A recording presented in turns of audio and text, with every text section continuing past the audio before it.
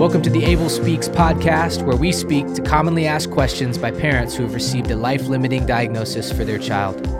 We're Daniel and Kelly Crawford, and we're glad that you've joined us. All right, welcome to the Able Speaks podcast. Today's question is honestly kind of a conversation, but it's what has become in a lot of ways kind of a slogan, a rally cry, if you log onto our website or if you attended our benefit concert or anywhere, you're going to see this three-word slogan that is support changes stories. And we believe that to be true because we have seen that to be true. And we haven't necessarily taken the time to turn the mics on and talk about what we mean when we say that and why we say that. And so to kick it to you, Kelly, what do we mean when we say support changes stories? And how did we arrive at that conclusion? Yeah, I think kind of a little bit of the backstory of arriving there is we would sometimes be asked, or it would be communicated to us that, hey, I personally chose to carry a child with a life-limiting diagnosis, or I know of a friend or a family member that chose to carry a child with a life-limiting diagnosis, and they regret that decision. They wish that they would have terminated, and it was a horrible experience for them. And so, as you know, over the years, I've heard that in a variety of ways.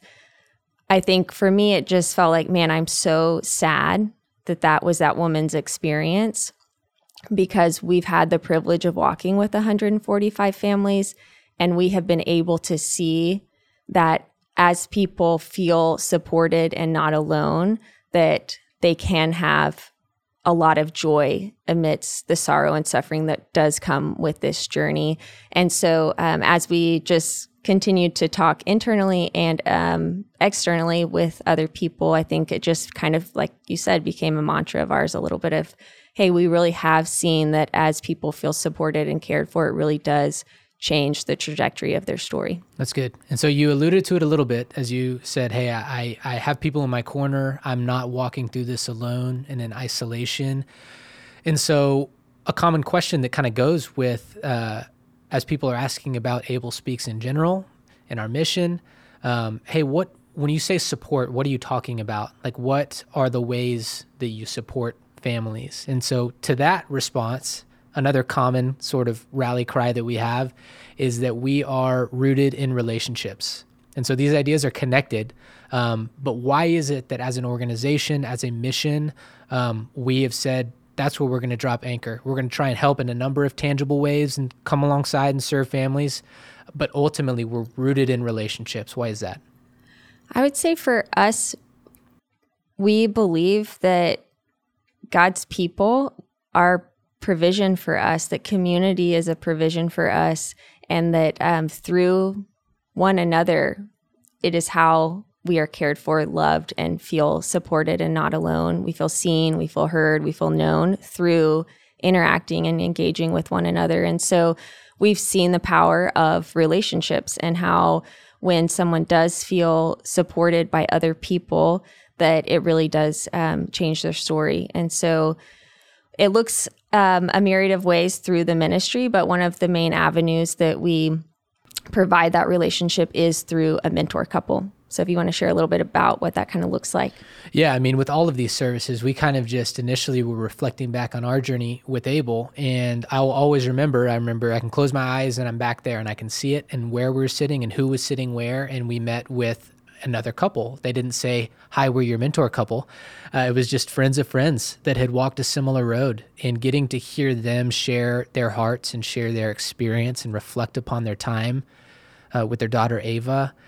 It created a new category in our minds of what this journey could look like, that unapologetically, not sugarcoating it. It's like, hey, this is the most difficult thing we've ever walked through. It was not something we thought would be a part of our story. And yet at the same time, we can say that we look back on our time with our little girl with no regrets. And we loved getting to know her, getting to meet her and hold her. And when we speak her name, when we think of her, it is primarily positive emotions that come to our mind and our heart, not the negative ones. The hard, heavy ones are there, and they always will be.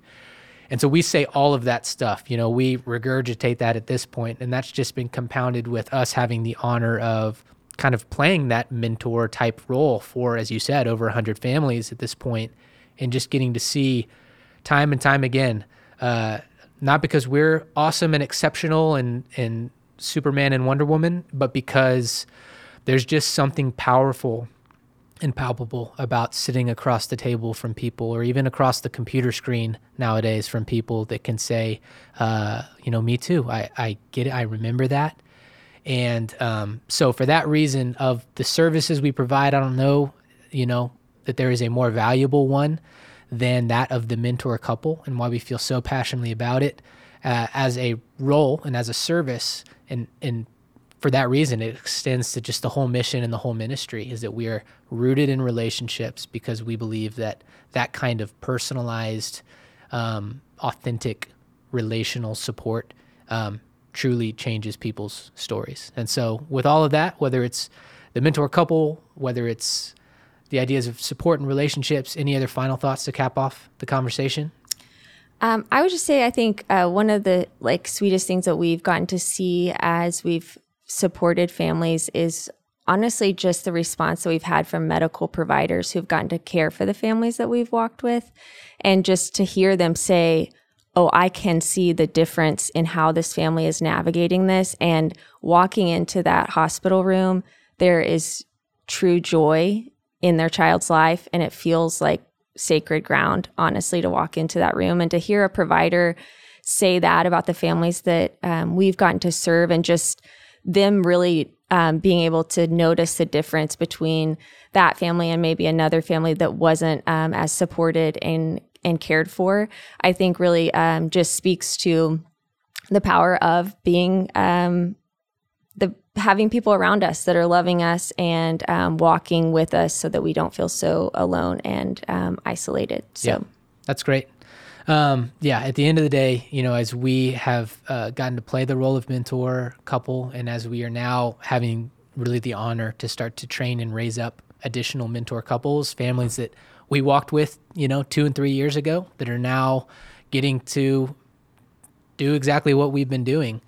We always we say that, man, the role you're able to play and what success looks like, and really the fruit that comes from these roles, is that, and what we felt as we were the recipients of it, is that, man, we walked away from that conversation and from that relationship feeling hopeful, feeling comforted, feeling refreshed, feeling honestly equipped in different ways that we didn't even know that we didn't know, and ultimately just feeling like we were not alone. And so if that is you and you are in that place, we couldn't encourage you more to reach out to Able Speaks today, and we would love to come alongside your family in that very same way. And so that wraps up this episode of the Able Speaks podcast, and we will catch you next time.